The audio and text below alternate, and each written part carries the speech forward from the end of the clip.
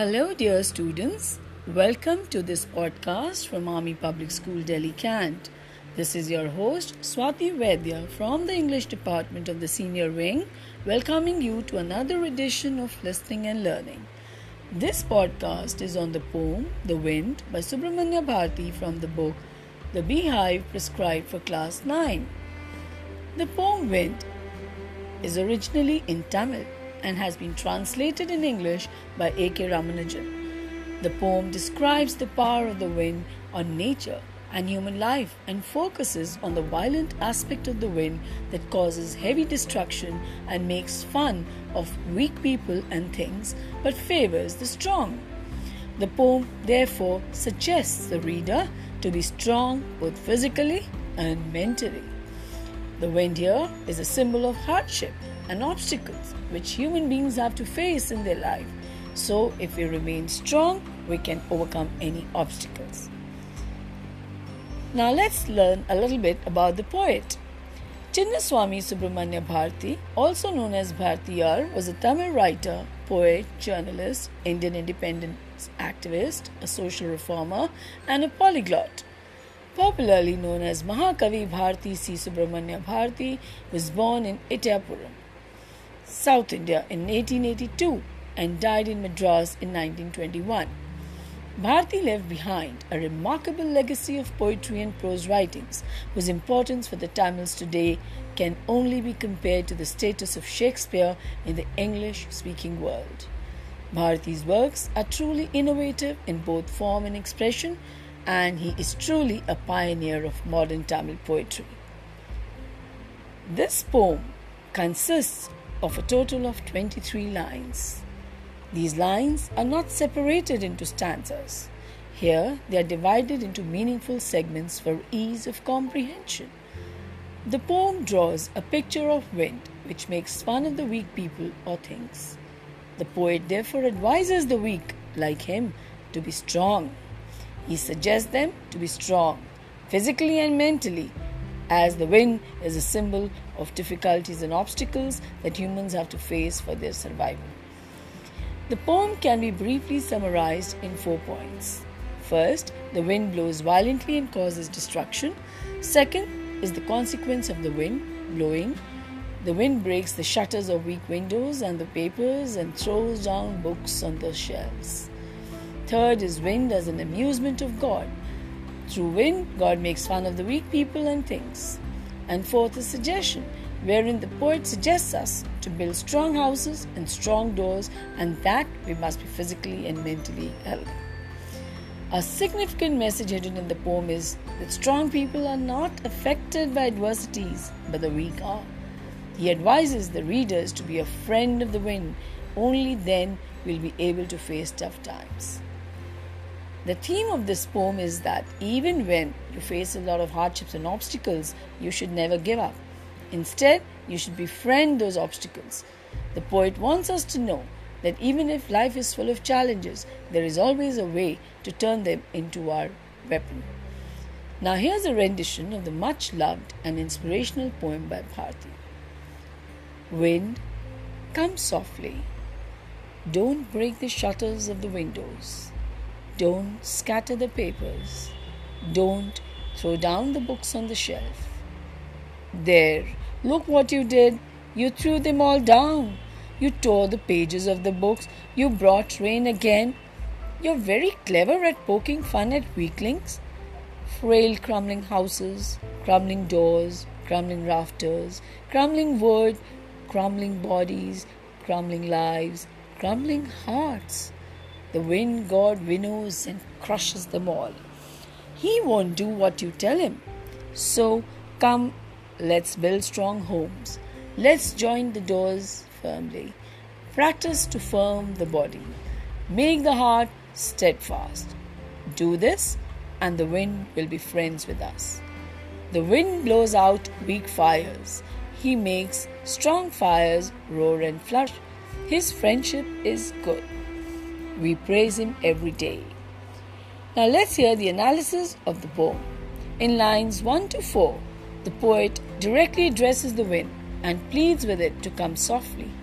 it requests it not to break the shutters of the windows, nor to scatter the papers or throw down the books on the shelf.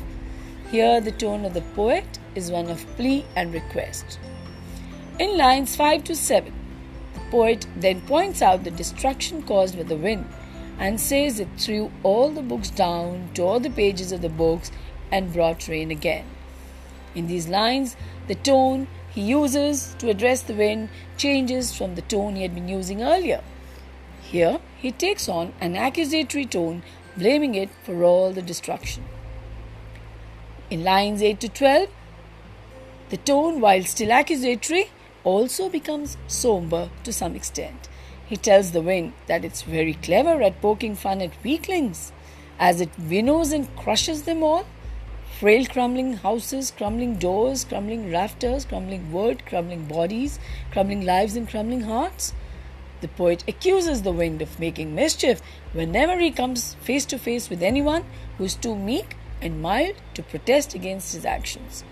Hinting at this, the poet says that the wind can tear down weak bodies and fragile hearts.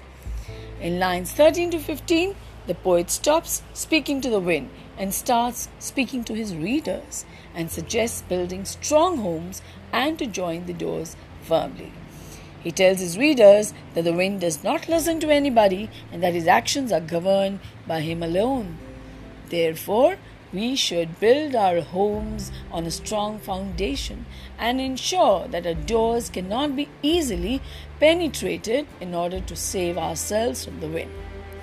In lines 16 to 18, he advises people to be physically, mentally and emotionally strong and assures that if we do so, the wind will be friends with us.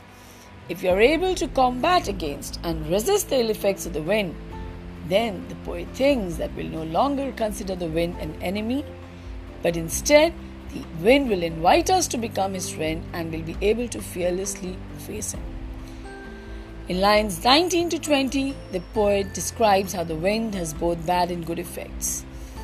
On one hand, the wind blows out weak fires, and on the other, he enables strong fires to roar and flourish.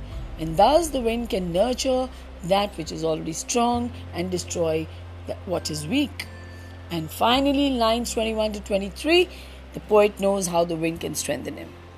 He also knows that he must not overestimate his own strength or disrespect the wind god. He concludes the poem on a more respectful and conciliatory tone and accepts the power of the wind as supreme. Now let us see what literary devices have been used in the poem.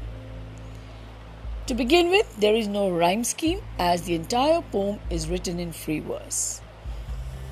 The poet has used anaphora in lines 2, 3, 4 which begin with don't, and in lines 6, 7, 8 beginning with you. Children, I hope you remember that anaphora is when a word is repeated at the start of 2 or more consecutive lines. Next is personification. Here the wind has been personified as the poet addresses it as you. That is, he's treating the wind as a person. Repetition. The word crumbling is repeated many times to lay emphasis, because the poet wants to say that the wind crushes everything that is weak. Alliteration is the repetition of a consonant sound. So here we hear wind, winnows, won't, want. Symbolism. The poet uses wind as a symbol for the adversities and challenges in our life. Now children, let us enhance our vocabulary.